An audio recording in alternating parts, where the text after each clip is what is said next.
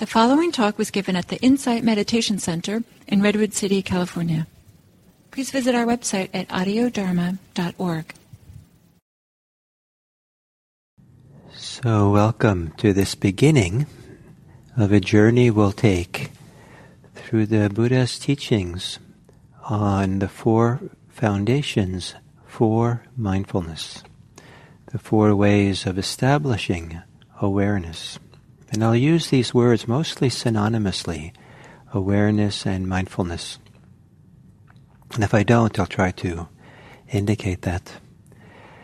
But this journey, and this is a very famous text attributed to the Buddha that is the foundational text for the whole mindfulness movement that's spread across the world now. It's also the foundational text in the Theravadan Buddhist world for the Vipassana movement that arose over the last 100 and some years in places like Burma and Sri Lanka and Thailand, where Vipassana practice became very important. And we trace ourselves to that lineage, teaching insight meditation. So this book, this text is central to it all. It's interpreted many different ways, and different teachings, different practices of vipassana, of insight or of mindfulness, will sometimes choose different parts of the text to emphasize that or to select that as the primary practice they do. Some people just do the breathing. Some people just do the four elements, different parts of the body. Some people will do mostly the mind states. And some people do the mental processes. And then some like to do all of it. So one approach is one that's comprehensive, that it's, even though the text doesn't say this, that it's pointing to the idea that we would be mindful of everything, everything in its own due time, but that there's nothing outside the scope of what can be included in mindfulness practice. A 360-degree kind of awareness. And the way that the text is set up, and the way I believe, or the way at least I interpreted it, is that it involves a progression to deeper states, or say it differently, a progression to a deeper connectivity to oneself, kind of going from the outer parts of ourselves progressively into the deeper, more subjective aspects. Subjective in the sense of deeper, in the sense of the source from which we operate, and from which we create the actions of mind, the activities of mind, that then spill out the way that we experience the rest of ourselves and the world around us.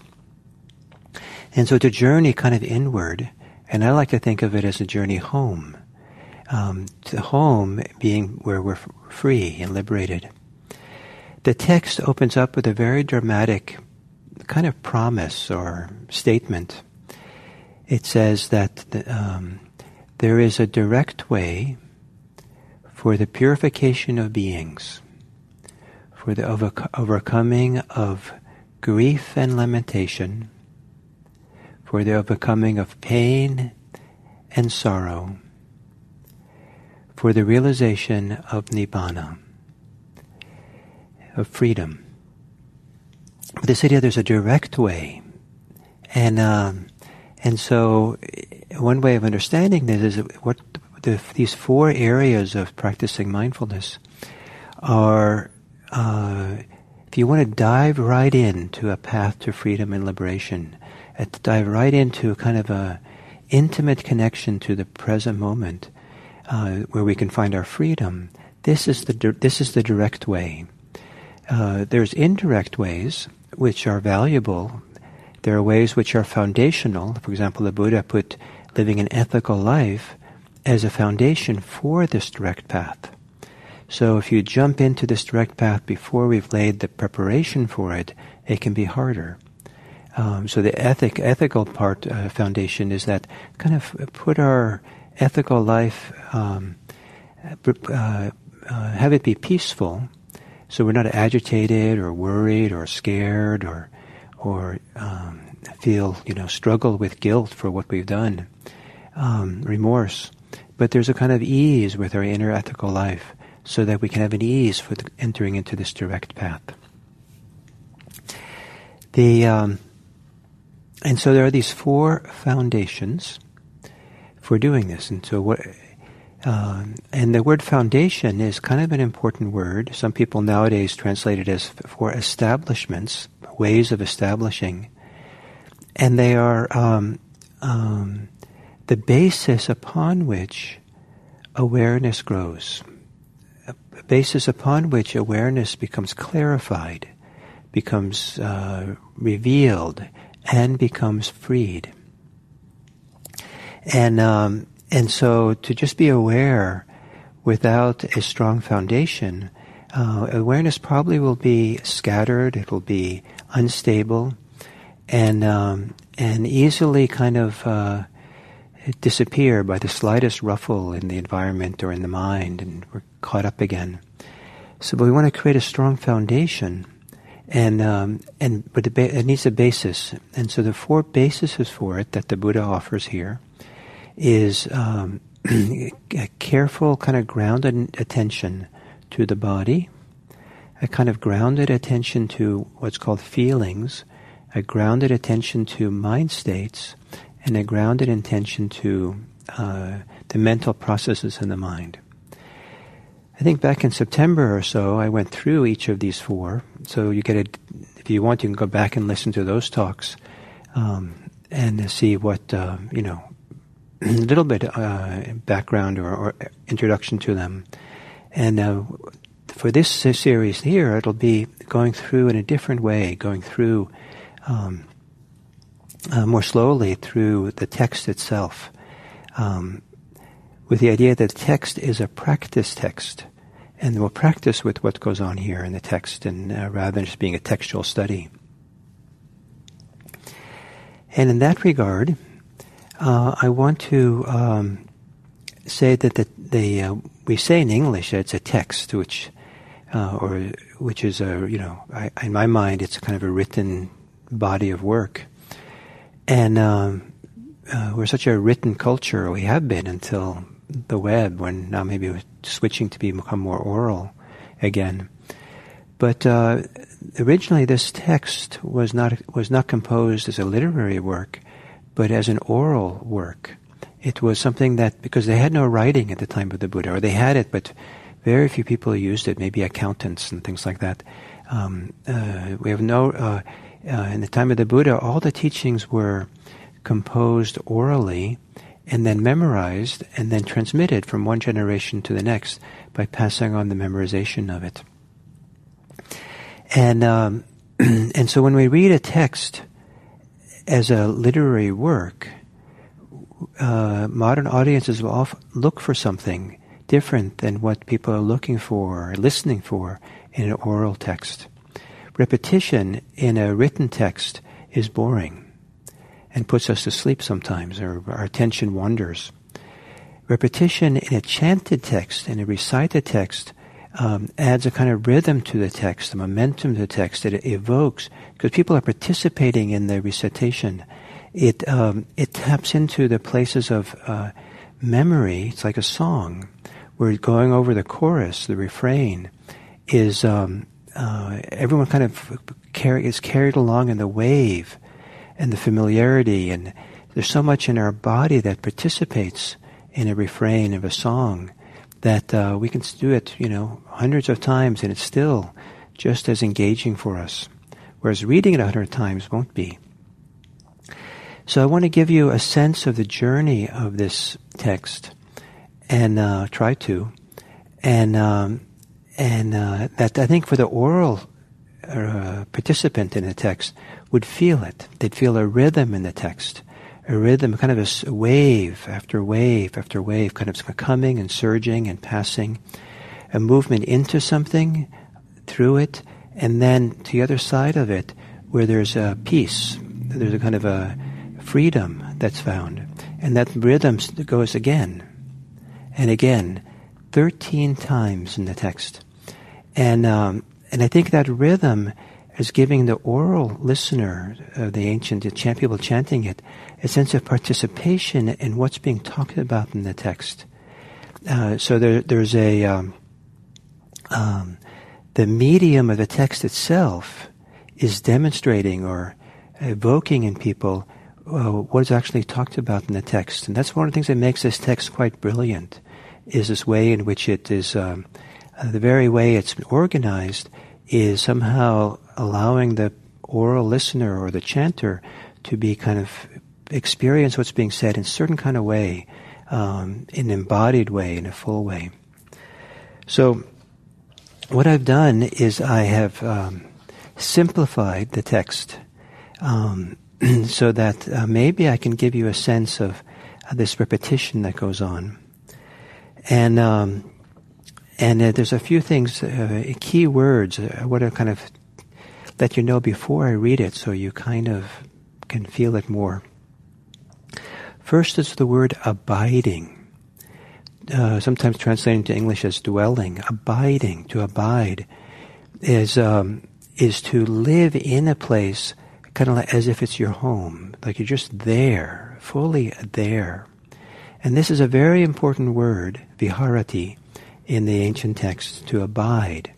And it's used in particular for abiding in wondrous and beneficial states of mind. And the other important word is observing. There's the word observing in the text is used, again, also for very deep states of meditation. It's to kind of have this non-reactive awareness that sees but doesn't influence, doesn't affect, or isn't fixated or touching or manipulating experience. You're just sitting back and observing in a very spacious, open way. And so there are these four areas to abide observing: the body, the feelings, mental states, and the mind and mental processes. And so the text begins, there's a direct way for the realization of Nibbana, and it ends, observing in this way leads to liberation. So between this is a direct way and this leads to liberation, there's this journey. And the surge and the repetition of the same phrase is very important part of it, maybe the most important part. And it's this: observing change, abiding, not clinging to anything. So you'll hear this repeated now 13 times. There is a direct way for the realization of Nibbana. Abiding, observing the body, mindful of breathing, observing change in the body. Abiding, not clinging to anything. Mindful of posture, observing change in the body. Abiding, not clinging to anything. Mindful of bodily activity, observing change in the body. Abiding, not clinging to anything. Mindful of parts of the body, observing change in the body. Abiding, not clinging to anything. Mindful of the four physical elements, observing change in the body. Abiding, not clinging to anything. Mindful of decaying corpses, observing change in the body. Abiding, not clinging to anything. Abiding, observing feelings, mindful of feelings, observing change in the feelings. Abiding, not clinging to anything. Abiding, observing the mind, mindful of mind, observing change in the mind, abiding, not clinging to anything, abiding, observing mental processes, mindful of hindrances, observing mental processes change, abiding, not clinging to anything, mindful of the aggregates of clinging, observing mental processes change, abiding, not clinging to anything, mindful of being knotted up with sense experience, observing mental processes change, abiding, not clinging to anything, mindful of the constituents of awakening, observing mental processes change, abiding, not clinging to anything, mindful of 4 insights, observing mental processes change, abiding, not clinging to anything. Observing in this way leads to liberation. So this kind of simple summation of the whole text gives special emphasis to the idea of abiding, observing, seeing change, and not coming to a place of not clinging to anything. So going through the process of connecting to all these things, being mindful of all these things, and in doing so, opening up to the world of change in a particular way, so that it leads us to this place of non-clinging, which is basically synonymous with liberation and freedom, nibbana. So that was a general introduction to this series we're going to do, and hopefully we'll practice with it during the 30-minute meditation, and then have some teachings around it each of these weekday days for next few weeks. So thank you all very much.